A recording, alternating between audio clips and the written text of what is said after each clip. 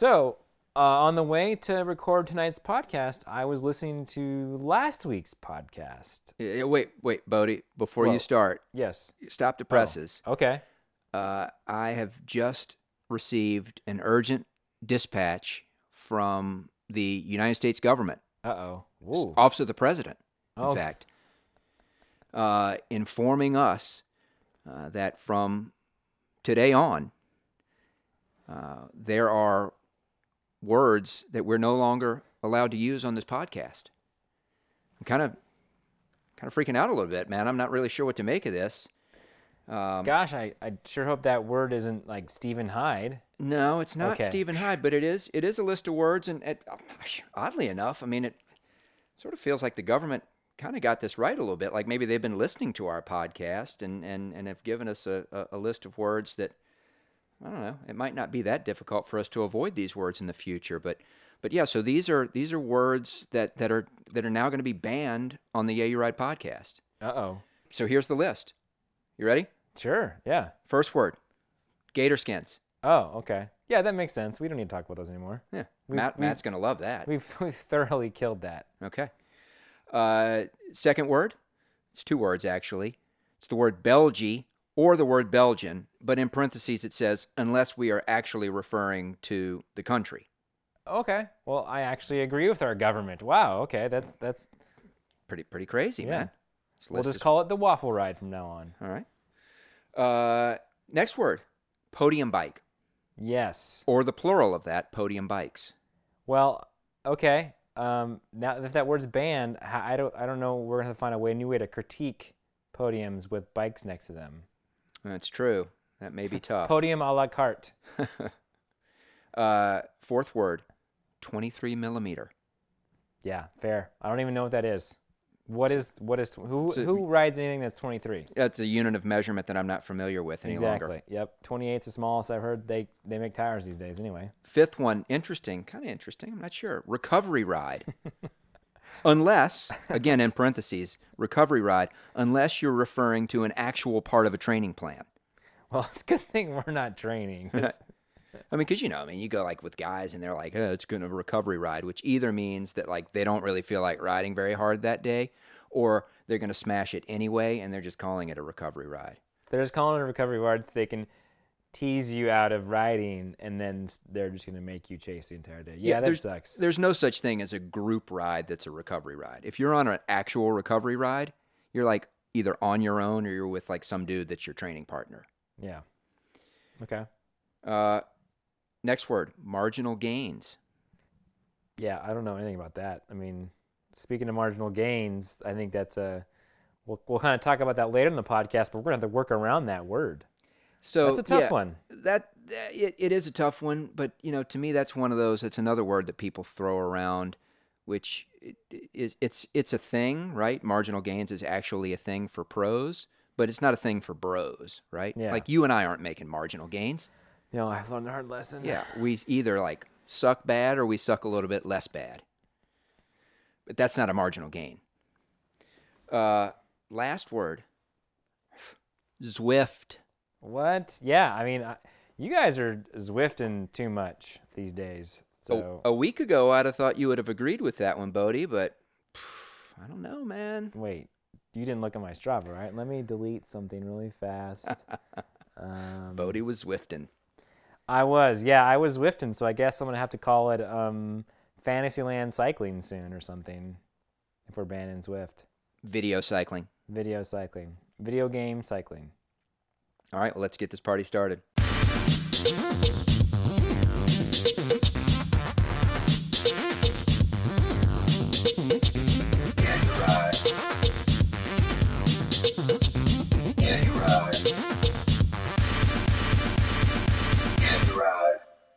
Folks, welcome to episode 33 of the Yeah You Ride podcast. You may have noticed in that cold open that there's just two of us. Tonight we are without our friend Sir Cheerio, Mr. Matt Kite. It's true. Thanks for bringing the American flag and hanging it up here in the library tonight, Boedi. Feel like we need to play like some Guns N' Roses, some good American rock and roll or something tonight, man. Yeah, we can really let our America just hang out tonight. Do you want to sing the national anthem with me real I quick? think so. I think maybe we need to do that. That's God Bless America, right? Yeah, that's right. Okay. Well, the reason Matt couldn't be here tonight was that he got too drunk. He something about he was on Frenchman in his Def Leppard shorts, and he was too wasted to come in. His wife just texted me a photo of Matt like passed out on his couch in his Def Leppard Union Jack shorts, not looking like he was fit to do much of anything other than just lay there. So yeah, he was celebrating a double British victory in the World Cup races in Namur today. They rode pretty strong, those Brits, and yeah, so yeah, Matt deserves to be able to tie one on and sleep it off and skip the podcast tonight. I guess so. All right, we'll see if we can keep the show going without him. Yeah, and it's gonna be tough, man. That guy is. I think he's the most talented of the three of us. I gotta say, my hat's off to that guy. He brings it every week, and. Well, he has been known to win the podcast, but I think this week he definitely does not win the podcast, even though his fellow countrymen won both the women's and junior. Was it junior or U21? U23. U23 World Cup in Namur. See, I can't say 23. I'm already looking at this list, and I'm getting confused. Yep, can't say that. U21. Okay, that's a new category. So I guess what we're talking about Namur, the World Cup in Namur, and we won on the podcast because you and I tweeted at the worst announcer, Ant McCrossan, and he wrote our tweets online. He did? Not online, like on the broadcast. He did. I heard my name on the UCI feed today.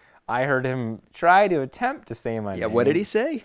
Bogenheimer or something. I don't know. I mean, it's German. Come on. Like, I figured maybe he'd be able to pronounce it. He may have gotten an email from the president as well, and Bodenheimer was one on his banned word list, so he had to come up with something ridiculous. Fake news.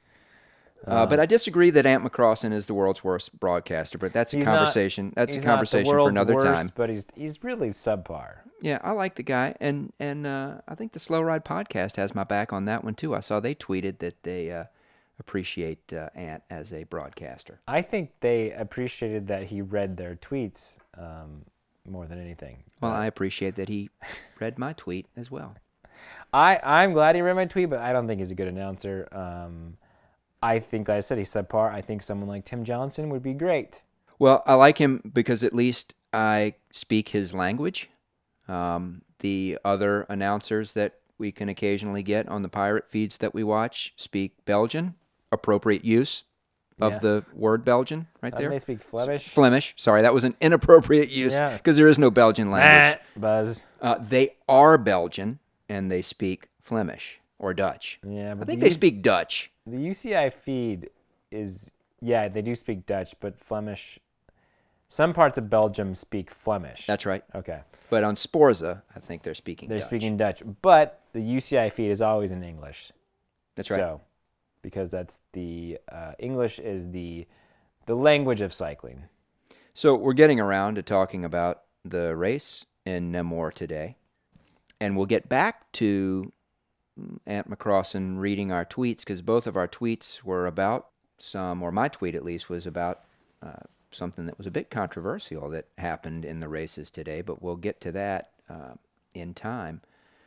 So the Namur, I think, is first off, if anyone is listening to this and hasn't watched the race, go back and grab yourself a replay because it's great to watch. Neither of the men's or the women's races were the most competitive races, but this is the heart of the European cyclocross season right now. Namur is a fantastic, beautiful, mysterious, majestic, muddy cyclocross course, and it's Wait, could you say it's Belgium? I wouldn't say it's Belgium. Oh, wait. Actually, where is Namur? Namur is in Belgium. Okay. Yeah. It is the citadel that guards the... See, Matt would know the answer to this. It guards a castle, a very famous castle in Belgium.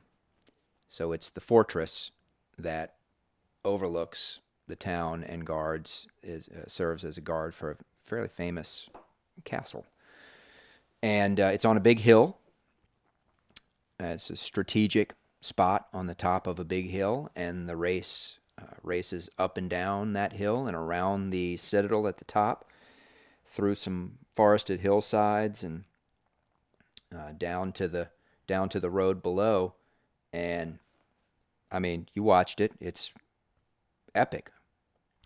Yeah, I would say, and it was very retro cross weather too. I heard that temps were around freezing in the morning, Chilly and damp. Chilly and damp, and then so that made the course kind of muddy. A lot of running uphill, and some sloggy stuff. Not so muddy that it was crazy and unrideable. It was very rideable. Yeah, but some of the uphills you really couldn't go very far on your bike. And Too steep. Had to get off and run sooner than you wanted to. Boedi's yawning because we all got up and watched this race live, and the live feed started at 6:30 in the morning. Yeah, it's been a long day, and so the U20 race was won by Tom Pidcock. Yeah. I did not watch that, but I got up in time to watch the women's race, and that was a solid field. A lot of big name riders. PFP is back. Yes. You had Katarina Nash was there. You had Eva Lechner, we haven't seen too much in a while. Brand. You had Americans Katie and Katie, Ellen Noble, Emma White. Just a solid field. So really good field. And Evie Richards in her second cross race ever. So I actually dug in and looked at her results. This is the first result of any sort that she's ever had in a non-national or world championship cyclocross race. She's never raced a non-championship cyclocross race. She shows up and races the British Nationals and then Worlds, at least for the last... I mean, she's only 20 years old, so she's only been doing this for a few years. But this is her first time she's ever raced a World Cup race, and showed up and just kicked ass and took names. Yeah, she started a little bit slow. She was in the back, but she motored through. Well, that's right, because she has no points, so she's she's literally on the back row of the race. And she motored through and caught up to the lead three of Nikki, Eva, and who else? Oh, Katie Compton. Katie Compton. And then kind of just rode right through them, and then went off the front. And she was off the front for about a lap and a half, probably. Should have been more than that. Yeah, should have been a 5-lap race. Yeah. The UCI officials must have, and I'm quoting someone, their abacus must have been broken, because they literally cannot do the math. So in a World Cup, a women's race should be at the minimum 40 minutes, no more than 50. So that's a good 10-minute leeway where you can figure out, you can have them from 42 to 48. I mean, there's... And the women were running about 8.5, 9-minute laps. Yeah. So you can do the math there. Any elementary school student can do the math there and can figure out that if you run 4 laps at 9 minutes a lap, you're going to wind up with a 36-minute race. Yeah. So how in the world they ever did the math that came out suggesting to the officials that it be a 4-lap race is beyond me. Again, you do the math and you figure 9 minutes a lap at 5 laps, 45-minute race, puts you squarely, boom, perfect, literally right in the rocking chair of the perfect length for the race. And of course, the women would prefer to race 50+ minutes. They'd rather the race be toward the longer side of that. But if you accept the rules at face value, and there's lots of reasons that you might want to change that rule, and we've actually talked about it on the podcast before. But even taking the rules as is and saying between 40 and 50 minutes, a 5-lap race would have put you right in the middle. But it was 4 laps. They did have a start prologue essentially that maybe added about 2 minutes because they came around that first lap right around 10 minutes, but you time it off the second lap. So then you would see how long it took for that second lap to happen, and then you would know the true lap time, right? Which you said 8 or 9 minutes, and then you extrapolate from there, and you have a 5-lap race. Like, it's insane to me that they did it in 4. Like, how do you not figure that out? Like, it's a World Cup. It's going to always be a little bit longer than the regular UCI C1, C2s. And so the men are supposed to be between 60 and 70 minutes, and it was spot on. Because, well, the men are always, right there in that. They don't ever have a trouble figuring out how to make the men's race the right length. Never see the men get a race that's 55 minutes. So, yeah, that was unfortunate, but like I said, it should not take away from Evie Richards' heck of a ride. And also Nikki Bramier got second, so that's another reason, another Brit on the podium that encouraged Matt to toss back the quarter mounts, and then British Beers too, also. And Eva Lechner rounded out the podium in third. Yeah. Coined a new phrase this morning as we were sitting there watching the race together about the way Evie Richards rode away from the most elite cyclocross racers in the world. She EVDP'd off the front. She sure did. Yes. And riding like EVDP today, that's for sure.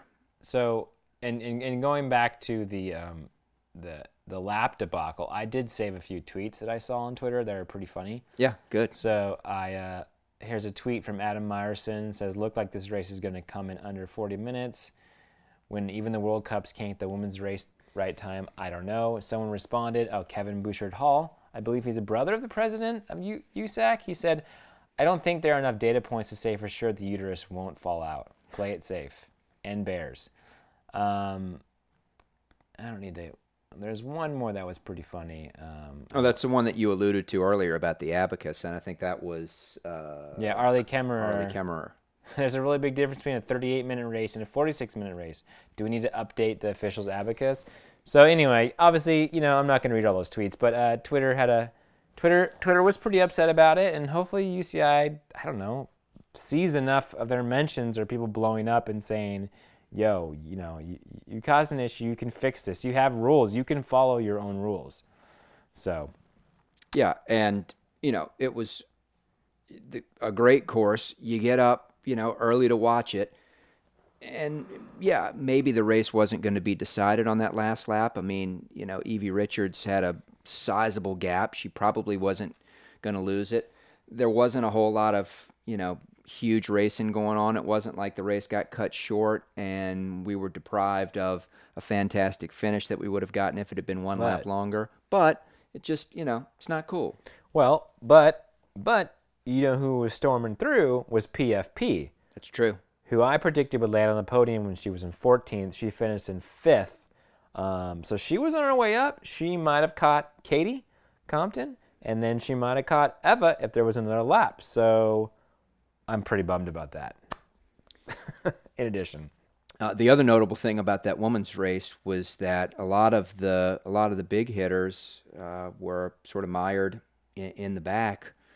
Sana Kant finished out of the top 10 in this race, and no one that's leading the World Cup or has been doing well so far this season was really challenging those front 3 or 4 very much. So it's kind of interesting that some of the big hitters were so far back in that race. So moving on to the men's race, we had a bit of a shakeup.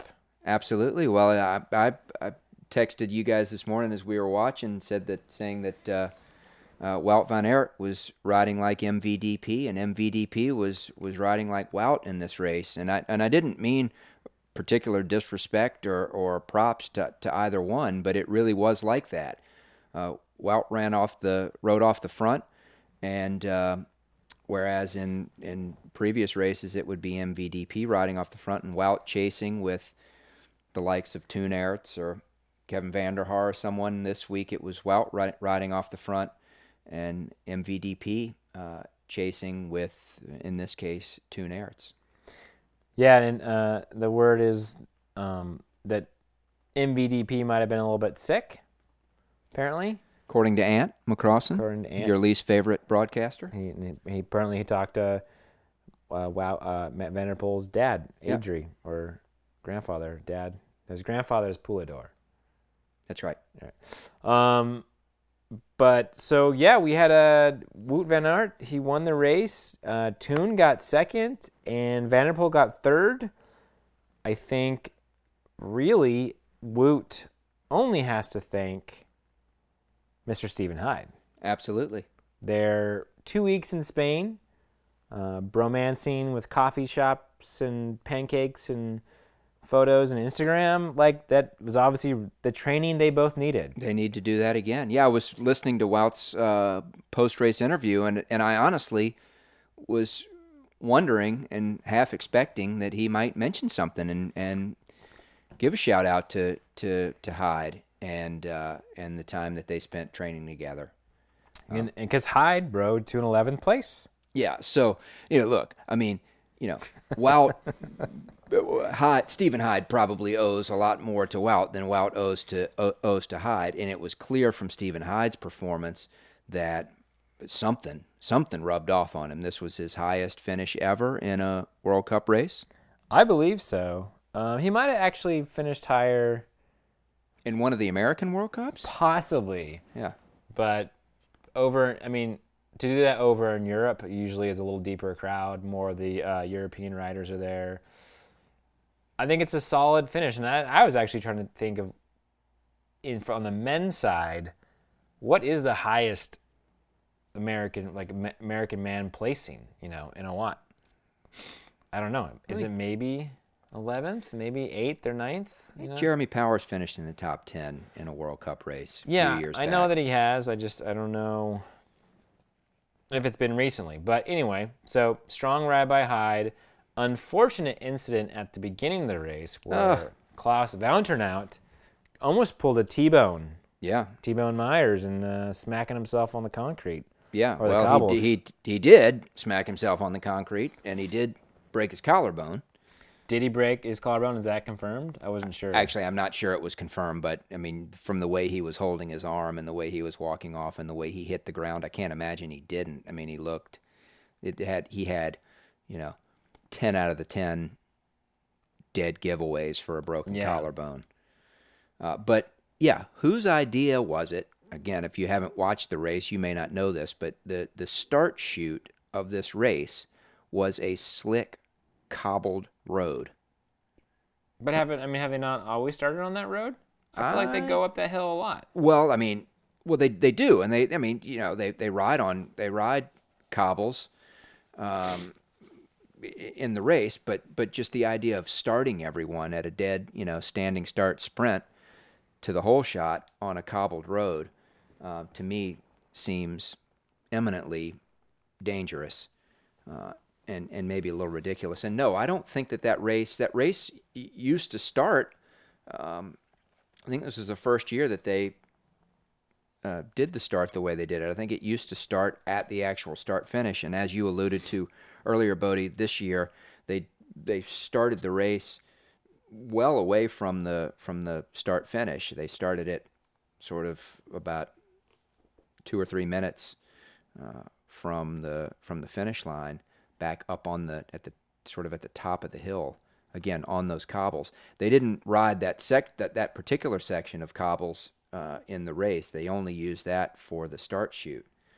I guess that's what they had to work with. It's not like they're going to pave the cobbled road of the ancient citadel of Namur just to do a start of a cross race on. But I'm pretty sure they've started on that road before. Okay. Yeah. No, that start up that hill. Yeah, definitely. That actually might be one of the races that J. Pow has done really well at before. So we'll have to dig into our CX archives and see if we can come back next week with a little trivia. Yeah, well, answering that. Klaus von Turnhout is certainly wishing they hadn't started this race on that road today.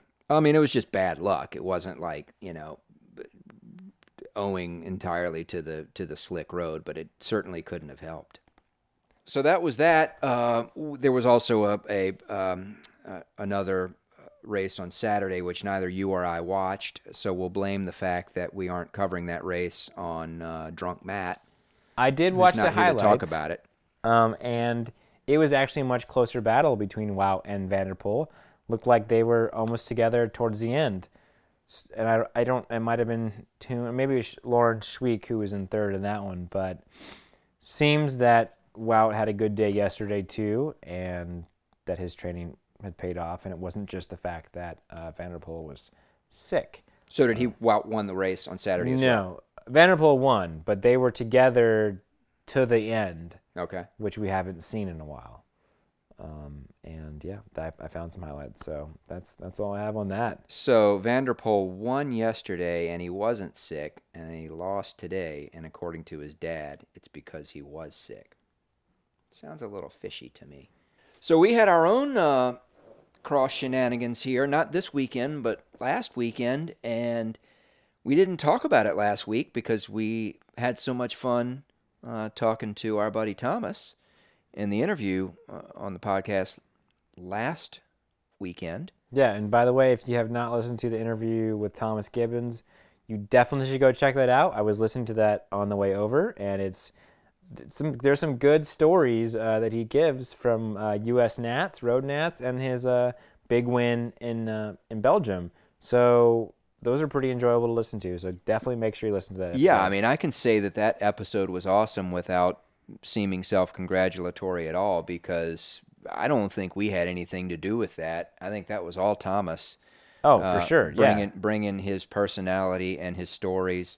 And for anybody who's interested in cycling from the perspective of a racer, from a fan, just interested in the sport, Thomas is a guy who has a lot of knowledge, both firsthand and also just general fan knowledge of cycling, and he's a fun guy to listen to talk about it. So, yeah, check that out for sure.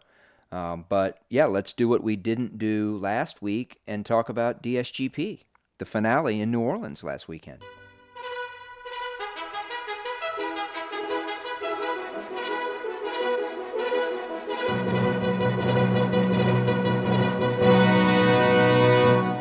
The championships of the Delta States Grand Prix of cyclocross was and the Lambra District Championship as well. And the Lambra District Championships, which I don't think we spoke enough about before the race. People didn't quite understand how that was working out.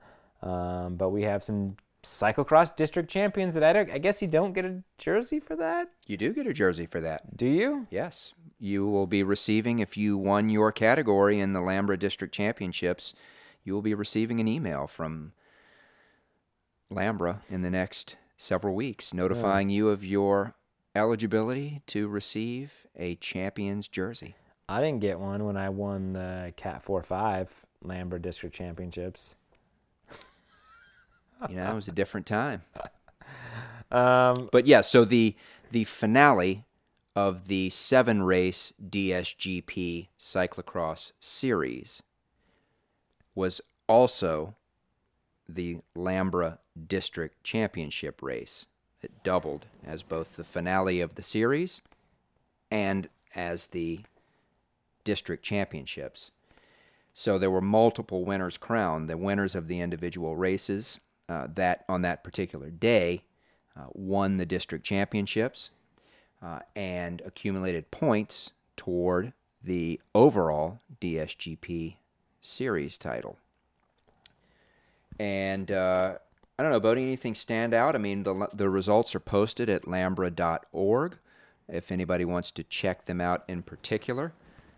Did anything stand out for you, Boedi, in terms of things?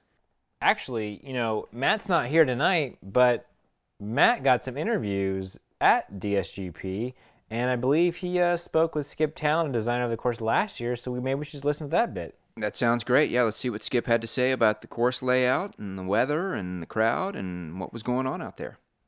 Hey guys, out there in podcast land. See, Skip Town just walked past me. Skip, can you come over here, please? I believe you're a designer of this course.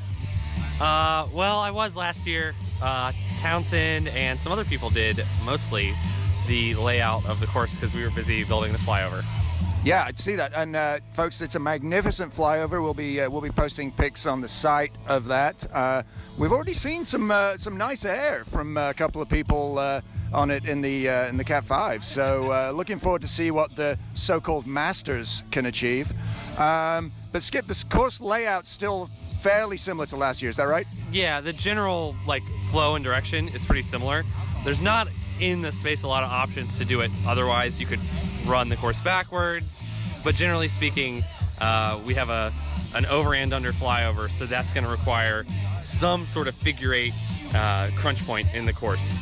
So you've got 2 lanes of traffic going up, over, and under, so the course has to wrap around on itself that way. So that's kind of your midpoint of the race, the flyover, no matter kind of how you slice it. And then we have the levee top running on the backside, which generally lends itself towards long straights, and then some fun stuff up and off the levee, some off-camber stuff. And then on the other side of the levee, you've got some gates and some long runs. And then we use some of the pine trees and needles and leaves on the front side of the course to give people some technical cornering, some stuff that could wash out. And then we have the big knob this year, and that's actually the only course modification I did all day, was just slow people down before they came into the knob. It originally was a long straight, power straight over the knob, but we actually put a gate right in front of the knob that slowed everyone down and actually made that first hill onto the knob a technical ascent rather than just a power and tabletop. Gotcha. So is it going to be rideable for most people? Talented, skilled, technical riders will be able to ride that whole section. I would say your average Cat 5 has like a 50-50 of being able to ride that whole section. So you'll probably see the pros, maybe tripod through one section over there. And we want to make that, that DSGP technical point of every race to be a decision. We want it to be, rather than just this is perfectly rideable every time.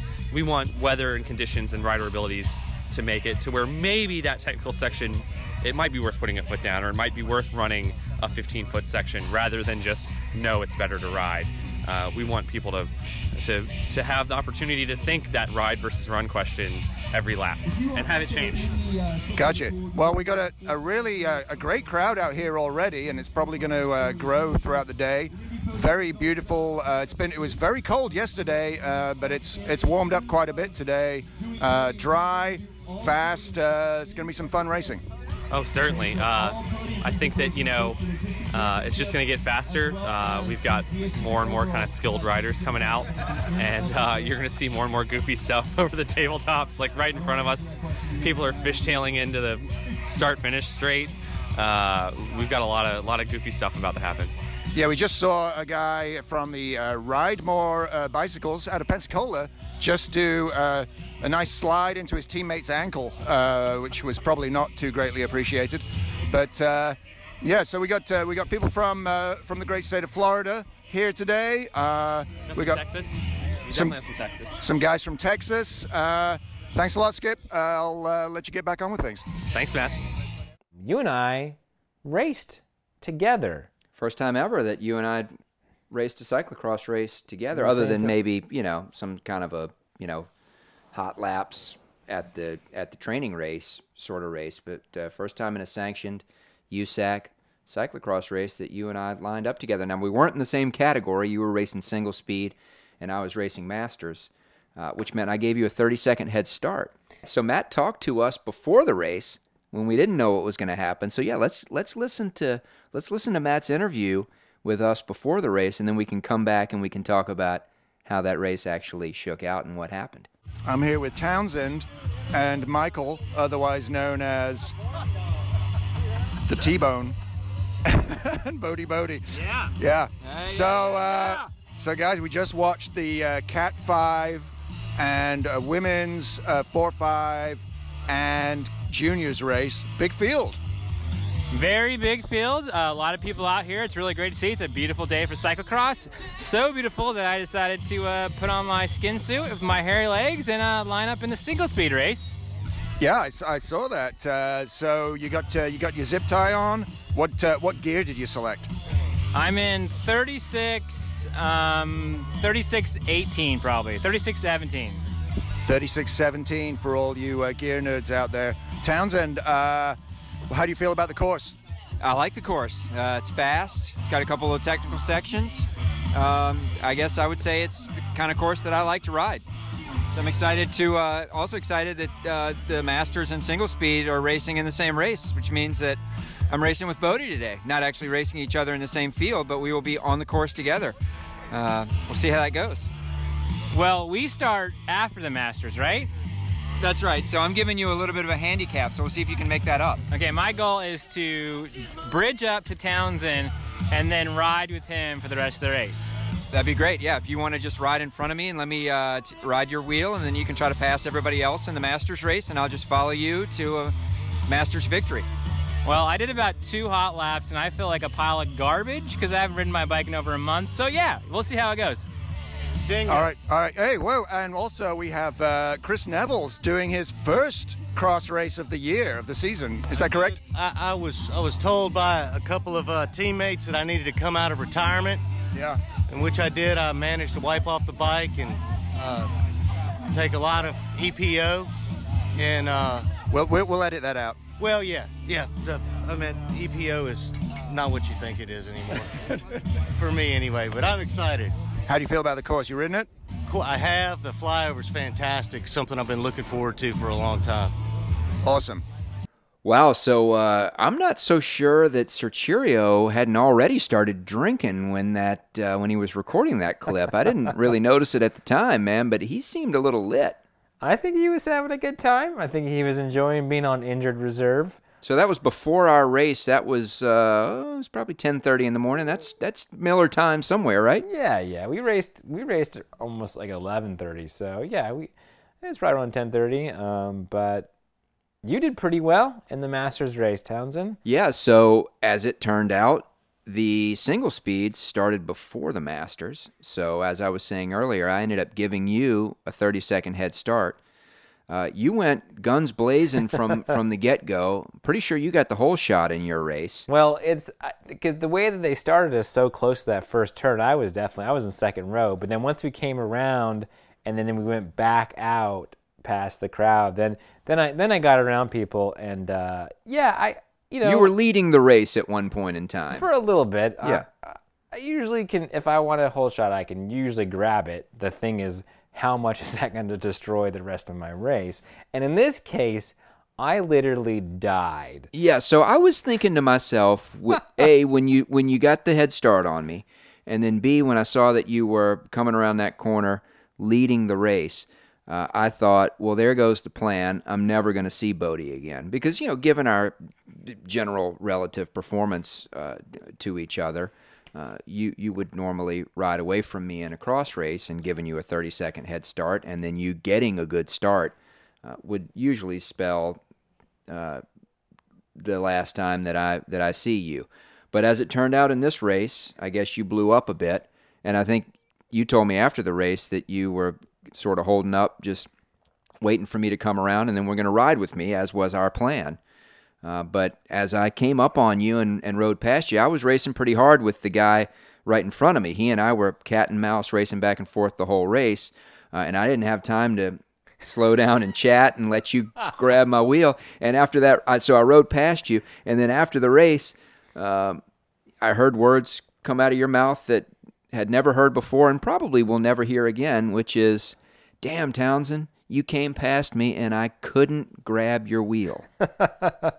Indeed, I sunk like a lead balloon as I went off the front in my race, and then Spencer Ortego and Mike Esmonde caught up to me. Spencer said something like, "Well, now you're dead," and he went right past me, and I tried to stay on the wheel, but I had absolutely nothing. Turns out I was also starting to get sick. Last Sunday. Maybe you guys can hear it, but I've been kind of sick this last week, and I think that really got me extra down. but really I was completely out of shape. But I had a lot of fun. Every time someone would come past me, I would try and stick on their wheel, and then they would slowly, eventually they ride too fast for me. And I would slow down, and then I would build up speed for the flyover and hit it as hard as I could, and then I would hit the barriers really fast because our teammates were there cheering. But then I would be completely done for the rest of the lap. Well, whatever match you burned to get that one shot on the flyover that Cole Sims, I think, captured of you. Whatever book of matches you burned to get that shot was absolutely worth it. Yeah, it was fun. That's a frame that and put it on your wall kind of photograph. Yeah, it was fun. There was one point where I came up to the the flat straight run into the flyover, and I was like, I'm not going fast enough. So I stopped and I kind of pulled to the side and let people go past me, and then I rode backwards on the course, and made sure that I wasn't in the way of anybody. And then I saw Zach, and he handed me a beer, and I took a hand up to get a little extra liquid courage, and I wanted to make sure there was enough people around watching me, and then I just hit sort of an Evel Knievel kind of build up to the thing. Totally exactly what I was trying to do, and it was super fun. Like, I'd never raced with that sort of mentality before, and I think the next time I race, I'm going to try a little harder and be a little bit more in shape. But I did enjoy. I really enjoyed myself on Sunday, and I might, like I said, probably going to race in January. I think I'm going to continue to race, just going to try have a new attitude towards it.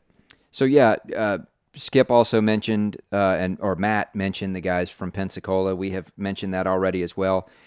January 21st is the race in Pensacola. We need to get a link. We can put a link up to that in the show notes. Guys, if you still have the cross hangover, or even if not, go show those guys some love. Get out there and go race that race in Pensacola. I'm going to be there. Bodie, you said you're going to be there as well. Yep, probably racing single speed again. I think that's going to be a blast, and you guys should all go check that race out. So Townsend, how did you finish you raced the Masters. How did you finish overall in the series? Raced the Masters. I finished 5th in the New Orleans race. I was 3rd overall going into the race, but because Rolando Roman won that race, he overtook me in points to finish 3rd on the podium, and I finished 4th overall. But it's all about the team, right? Our teammate, Kurt Gerand, finished 3rd in the race, just ahead of me and David Watson, but scored enough points in the New Orleans race to solidify his series win for the DSGP overall. It was a hard-fought battle between Kurt and Ward McLean all year long. They were back and forth on the top step of the overall podium, with Ward having it locked up for most of the series, but Kurt pipped him on the last day and ended up taking the overall title. And I think Matt spoke to those two guys before the Masters race, and I think that's worth a listen. All right, guys, I'm here with Ward McLean and Kurt Gerand, who are going to be fighting it out, I believe, for Masters overall here today. Is that right, Kurt? That is correct. How do you feel about the course today? I like it. I mean, I helped build it, so, Oh, a bit of a home field advantage there. What about you, Ward? I think we're going to not race and have a drinking contest. That sounds good. If you guys get hungry during the race, I'm going to be handing out waffles right here just after the barriers. Awesome, that'll be fun. All right, how do you feel? You feel good? I feel good. Feel all right. How was that? This was your first DSGP season, is that right? Yes, first one. It's been a lot of fun. Yeah, you've been ripping it up. So, well, guys, good luck out there. Don't get too much air off the top, okay? Leave some for the kids. Rubber down, rubber side down, always. That's right. Safety third, guys. All right, Kurt. You had your kids out there in the juniors race, and actually, you guys both did, right? Both junior ladies. Yeah. So your daughter Landry finished up first, and Viv was second, right behind her. Well, great job, guys. And Kurt, anything to add about the juniors race? No. I mean, I think the flyover is a bit challenging for them, but I think they had fun. So. Yep, it looked like everybody had fun out there, and everybody made it in safe. So great day of racing out here today. I think Matt was recording all of these interviews through the drunk filter on the iPhone. Man, everybody sounds wasted in these interviews. Well, congratulations to Kurt for taking the overall. I know that that was a goal of his. He was raring for us to cross all season. And speaking of our teammates, Matt also happened to get an interview with some of the Urban South women racing the 4-5 race. So you want to give that one a listen to? Absolutely. Hey guys, I'm over here with the Cat 4-5 Women's Urban South team who just finished their race. We've got Ali Mariano right here. Hi. Looked like you took a bit of a tumble before the race. Can you tell us what happened there? Yeah, I went over the flyover and then came around the turn and braked and just completely slid out in the turn and just smashed my right knee. So that was cool. Ouch, yeah, that sounds a little bit rough, but did you enjoy the race? I kind of enjoyed the race. I wish that my knee didn't hurt when I was racing. It was a good race. I mean, it would have been a good race. Ask somebody else about the race. All right, swiftly moving on. Elise, how did you feel about the race today? I thought it was really good. The course is a lot of fun. It's not super technical, but it's fast. There's no real recovery period to kind of catch your breath. And the field is getting really nice and big, so it's nice to have a lot of people in front of you to try to catch up with constantly. So I thought it was a lot of fun. Awesome, and we interviewed you right at the beginning of the season when you were putting on your Boss Cross race, and the team has actually grown since then, the women's team, and I believe a lot of that is through you, right? Well, I think I've always been a supporter of being kind of an ambassador for other women to race. So when I started racing, and it was pretty much a lot of it was me racing with Emily last year, and I always felt really confident in racing because I had Emily with me. So I felt like if we could kind of create this program in the sense of the other women that are coming to the races, other women are going to want to come. So we really, I feel like we kind of really built that relationship throughout the season, starting with Boss Cross. And so we kind of started with a core group of 5 and then kept growing it. And that's why I think, our races are getting bigger, our fields are getting more fun, and I don't know, we're just having a good time. Awesome. And how many women are on the team now? 8. I think 8. 8, yeah, which is fantastic. You guys are the biggest team, women's team in the region, right? In the whole Ladbroke region. I think so, yeah. And I think, we're going to keep growing it and keeping it to women who really want to just, build the community and grow it, whether or not we're podiuming or not. We're having a really great time, so. That's what it's all about. Christina, how was your race today? It was a lot of fun. I have to say, I went down from my first time on that flyover. It turns out you have to keep pedaling. Yep, it's a full gas effort up there, right? Yeah, it really is. I thought I had enough speed, but it just didn't happen. But I have to say, it was kind of a fun slide down. Yeah, it was impressive to watch. I'm glad you made it out of there okay, but you recovered and you kept riding it, which was really impressive. Yeah, it's a lot easier to ride over it than to run up the steps on the side. So definitely riding's the way to go. That's how I feel. My feeling is never get off the bike. But what do you think about the course overall? It's really fun. It's nice and fast. There isn't a lot of recovery, so it's just full gas all the way. All right. And how did you do today? Do you know? I don't know. I think solid middle of the pack, which I'm happy with. That's right. That's my ballpark right there. So there's nothing to be ashamed of with that. Well, thanks very much. Thank you. Well, Christina, I hope you didn't get too many splinters in your butt when you went down the flyover. Yeah, it was a splintery affair, actually. I was afraid I was going to stab my tires with some splinters right there at the top of that thing. It was getting a little chewed up there at the top.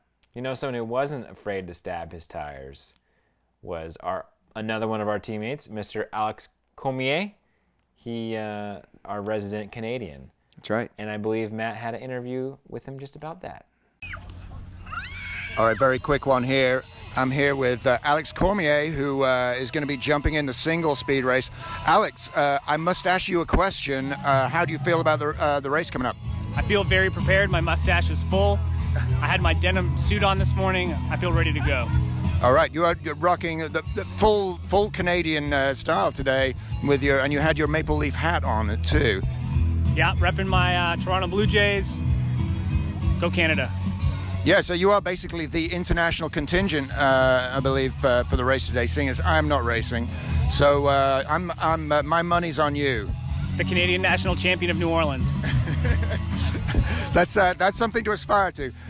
Well, good luck. Don't get too much air, okay? I'll try not to. I'll try and keep my maple syrup in my tires.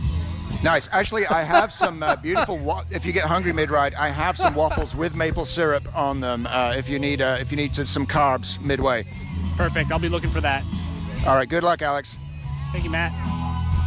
Oh man! Wow, that was great. I hadn't heard that until just now. I did not know that the Canadian people put maple syrup in their tubeless tires into the stands. Yeah, that's why they never win cross races. Because they're stopping to. It's too tasty. I don't know.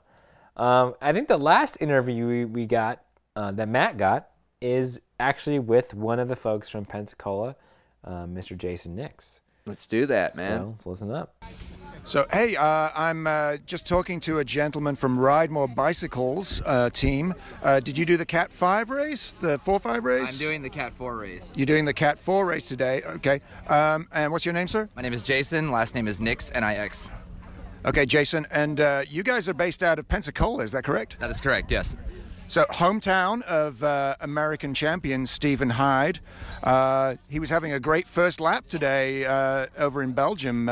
He was in third place for a moment there, and then when my feed broke up, he was about 20 places back. Yeah, we all have the ride with Hyde pride in us. So we always try to make him proud, man. It's funny because a lot of us aren't friends with him, but we all know him. Acquaintances one way or the other, so it's cool to see someone who's not come from a cycling background at all, not a jock, to be where he is today. It's freaking awesome, man. We try to do him justice when we come out here. It's tough, but well, yeah, you guys have been coming over here last couple of seasons, right? You guys actually showed up big time to this race last year. Were you here at that race? I was, yeah. I was racing the 5s that year, but yeah, we don't have a lot of races where we live. We're kind of in a spot where there's a lot of racing going on to the north in Atlanta, over to the other side of Florida, like down in the south, and here. So this is the closest one. So we feel like this scene is more like, it's competitive, but it's not uber serious. It's awesome. I like the environment is way more like cross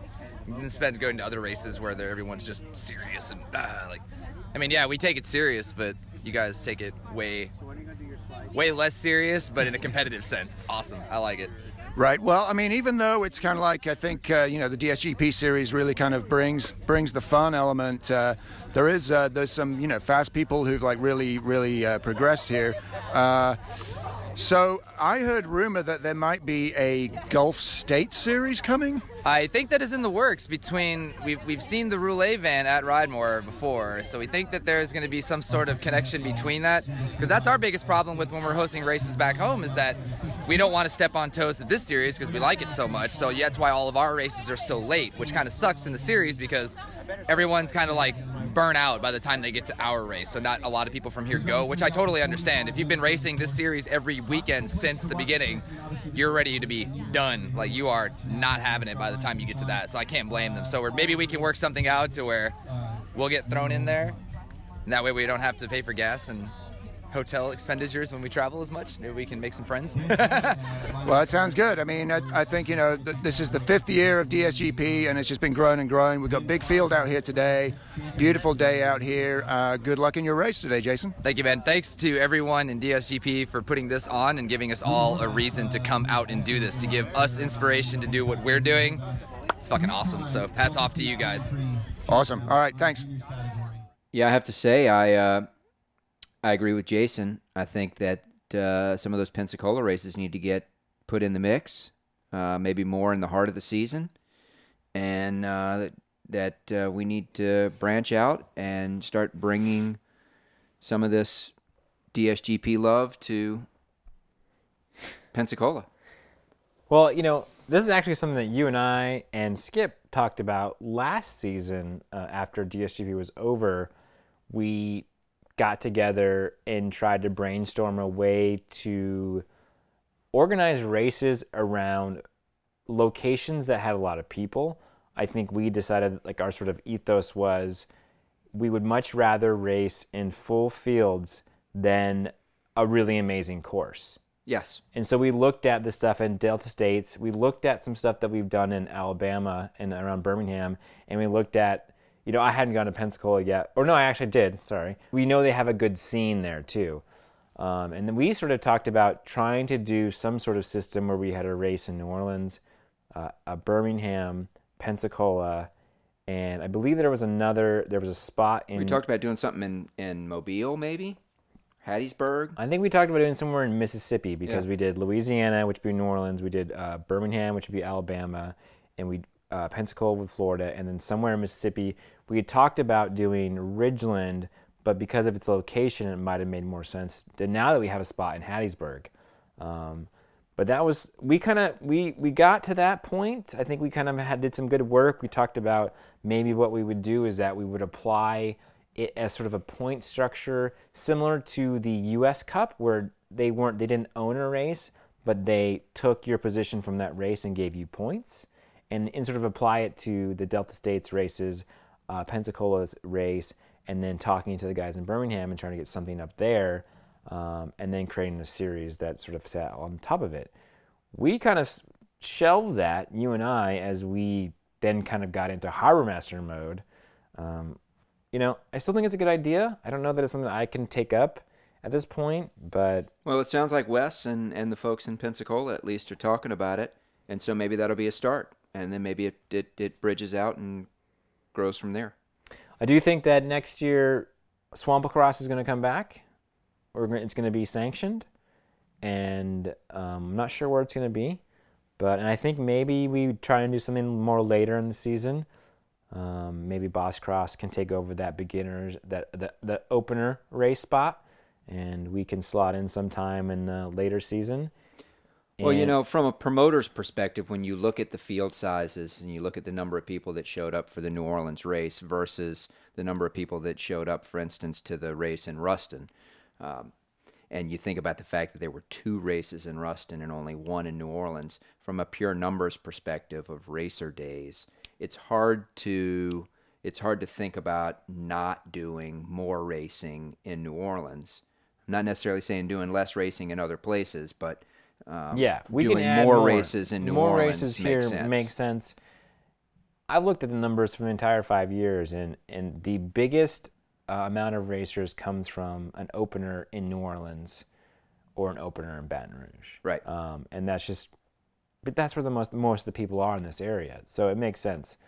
I'd like to have more races in our area, and I feel like that we can do it. And I think the Fly is a pretty solid venue, and I have a few venues in my head that I'm trying to figure out we can work out, but if not, I think we could do something with the Fly, and even if we didn't have the flyover, I could make that a really good course, and I'd make it nice and long and twisty and fast, and so I'm kind of excited about next year's cyclocross, even though the season is not technically over yet. No, it's not. So, let's get out and do the race in Pensacola, January 21st. I'll post a link to that. We've also got Wes and Roulet promoting another cross race, right. Mardi Cross, coming up. That is another New Orleans race. So there you go. There's a second race in New Orleans. Not exactly in the heart of the season, but usually a pretty good turnout for that race. It's a little bit of a sort of late season, after the end of the season kind of afterthought race, but it's a fun race.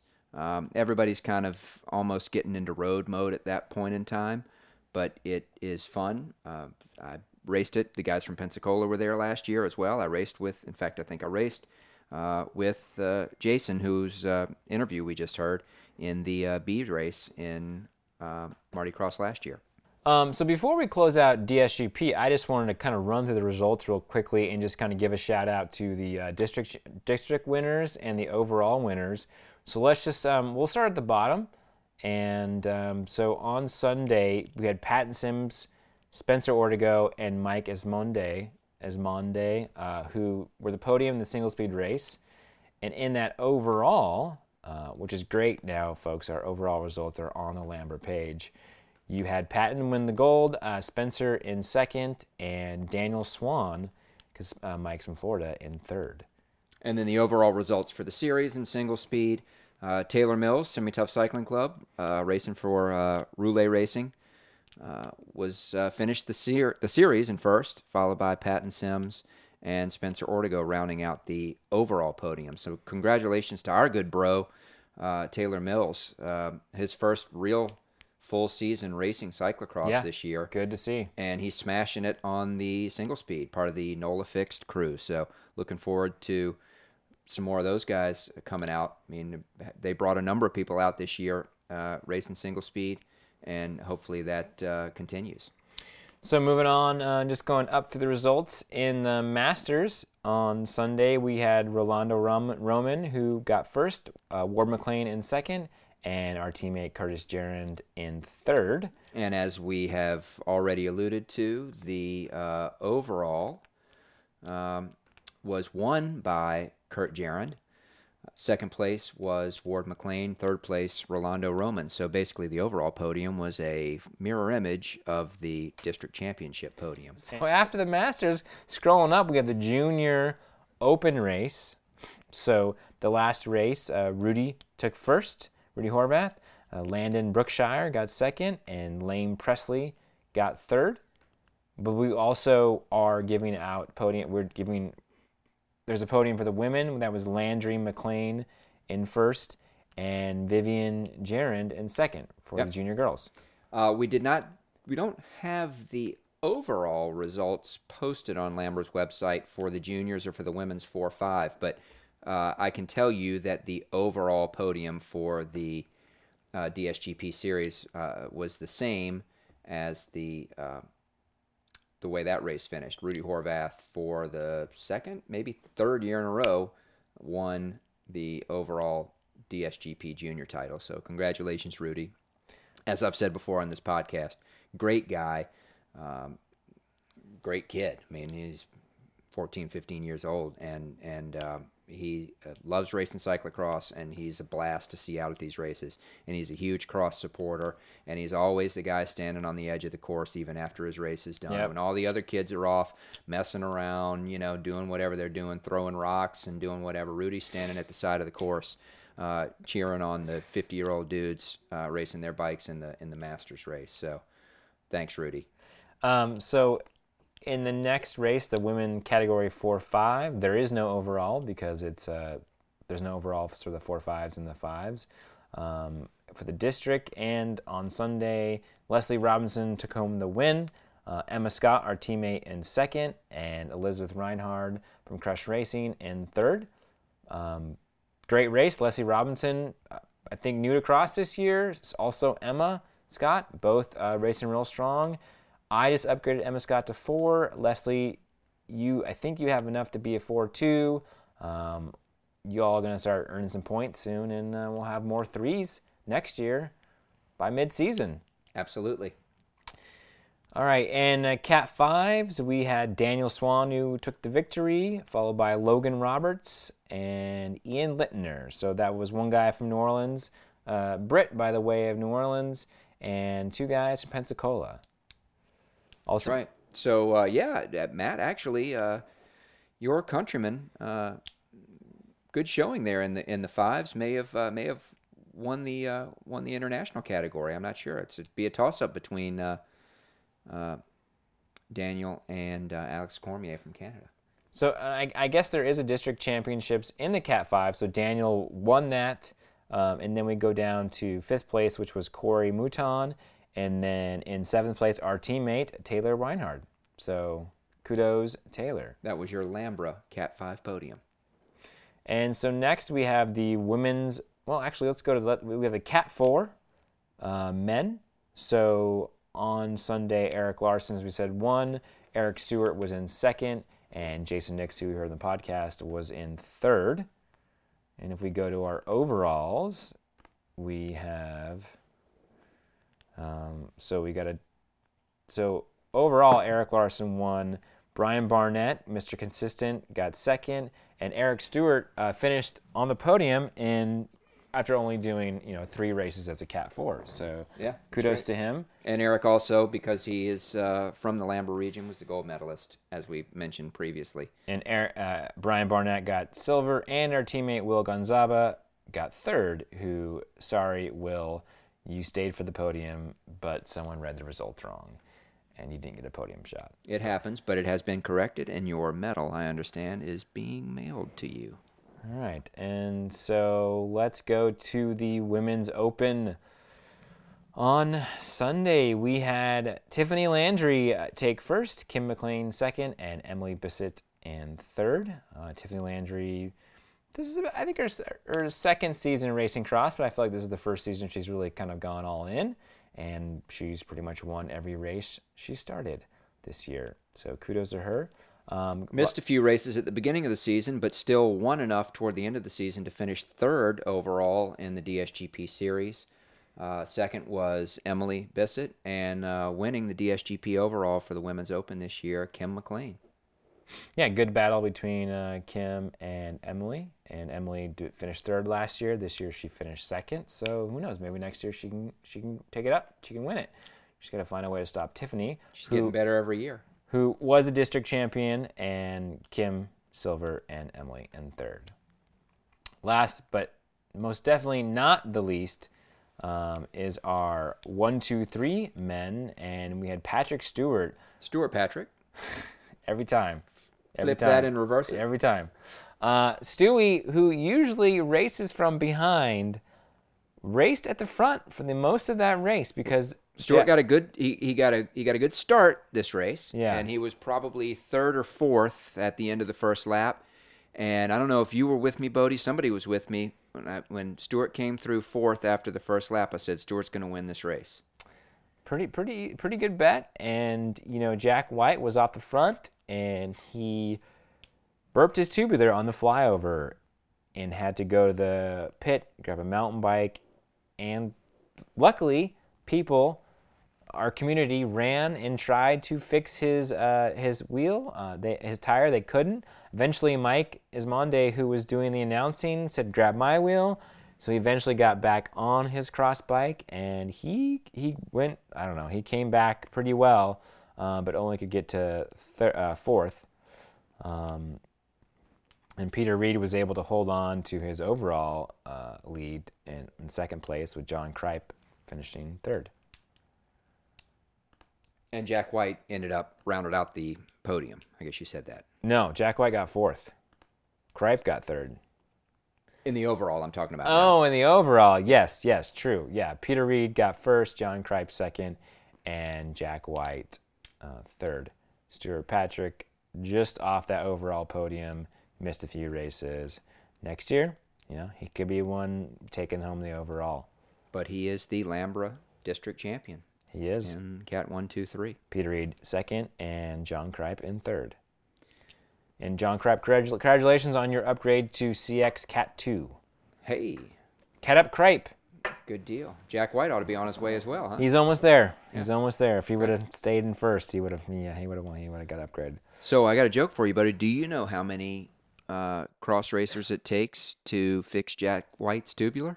I don't know. Oh, God, how many people were that's a joke with no punchline. There must have been at one point 15 people trying to help fix this dude's tire. That's true. I believe they were trying to hook a pump up to the car. Oh, my God, it was ridiculous. I was one of those for a while.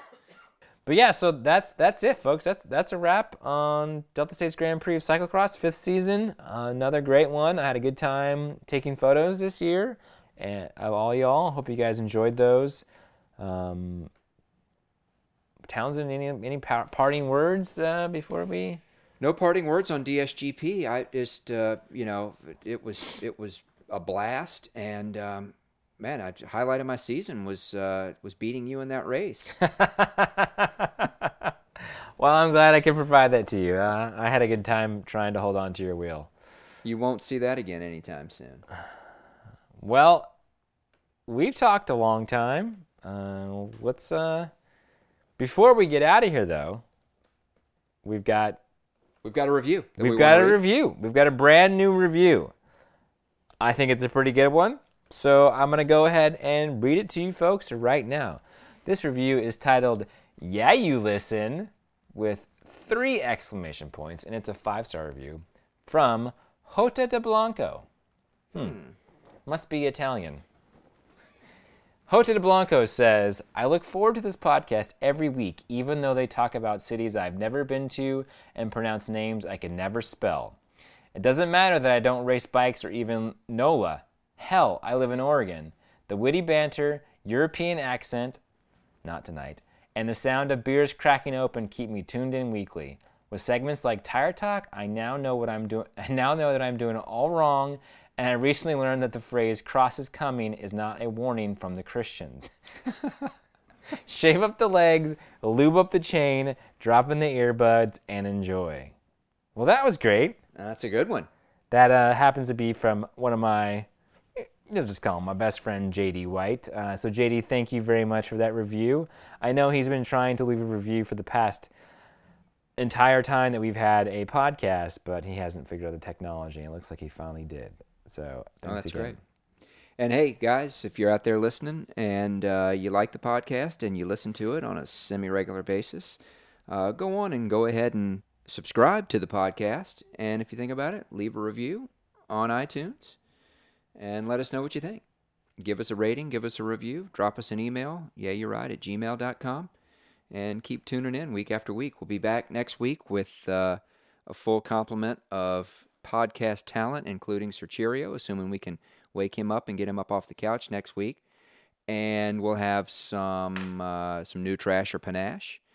A few new kits came out this week. A few more will be coming out next week, so I'm sure we'll have some trash and panache. We've got some news on the road cycling front, including some interesting news lately with respect to Mr. Chris Froome that we'll be talking about next week. And we're working on some more interviews, so tune in. And I'm going to toss it back to you, Boedi, and sign off. This is the T-Bone saying good night to all, and to all a good night. And this is the Boedi saying, I think I might have developed asthma. That's what your mom said in the post-race interview. What?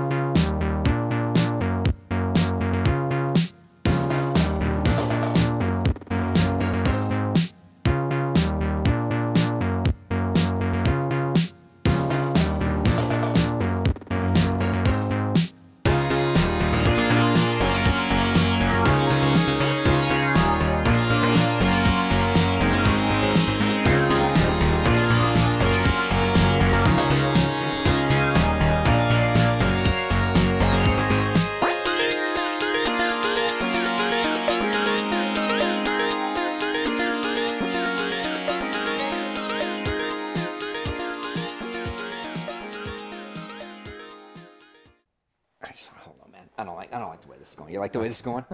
I don't know. It's terrible. It's fine. It's not terrible.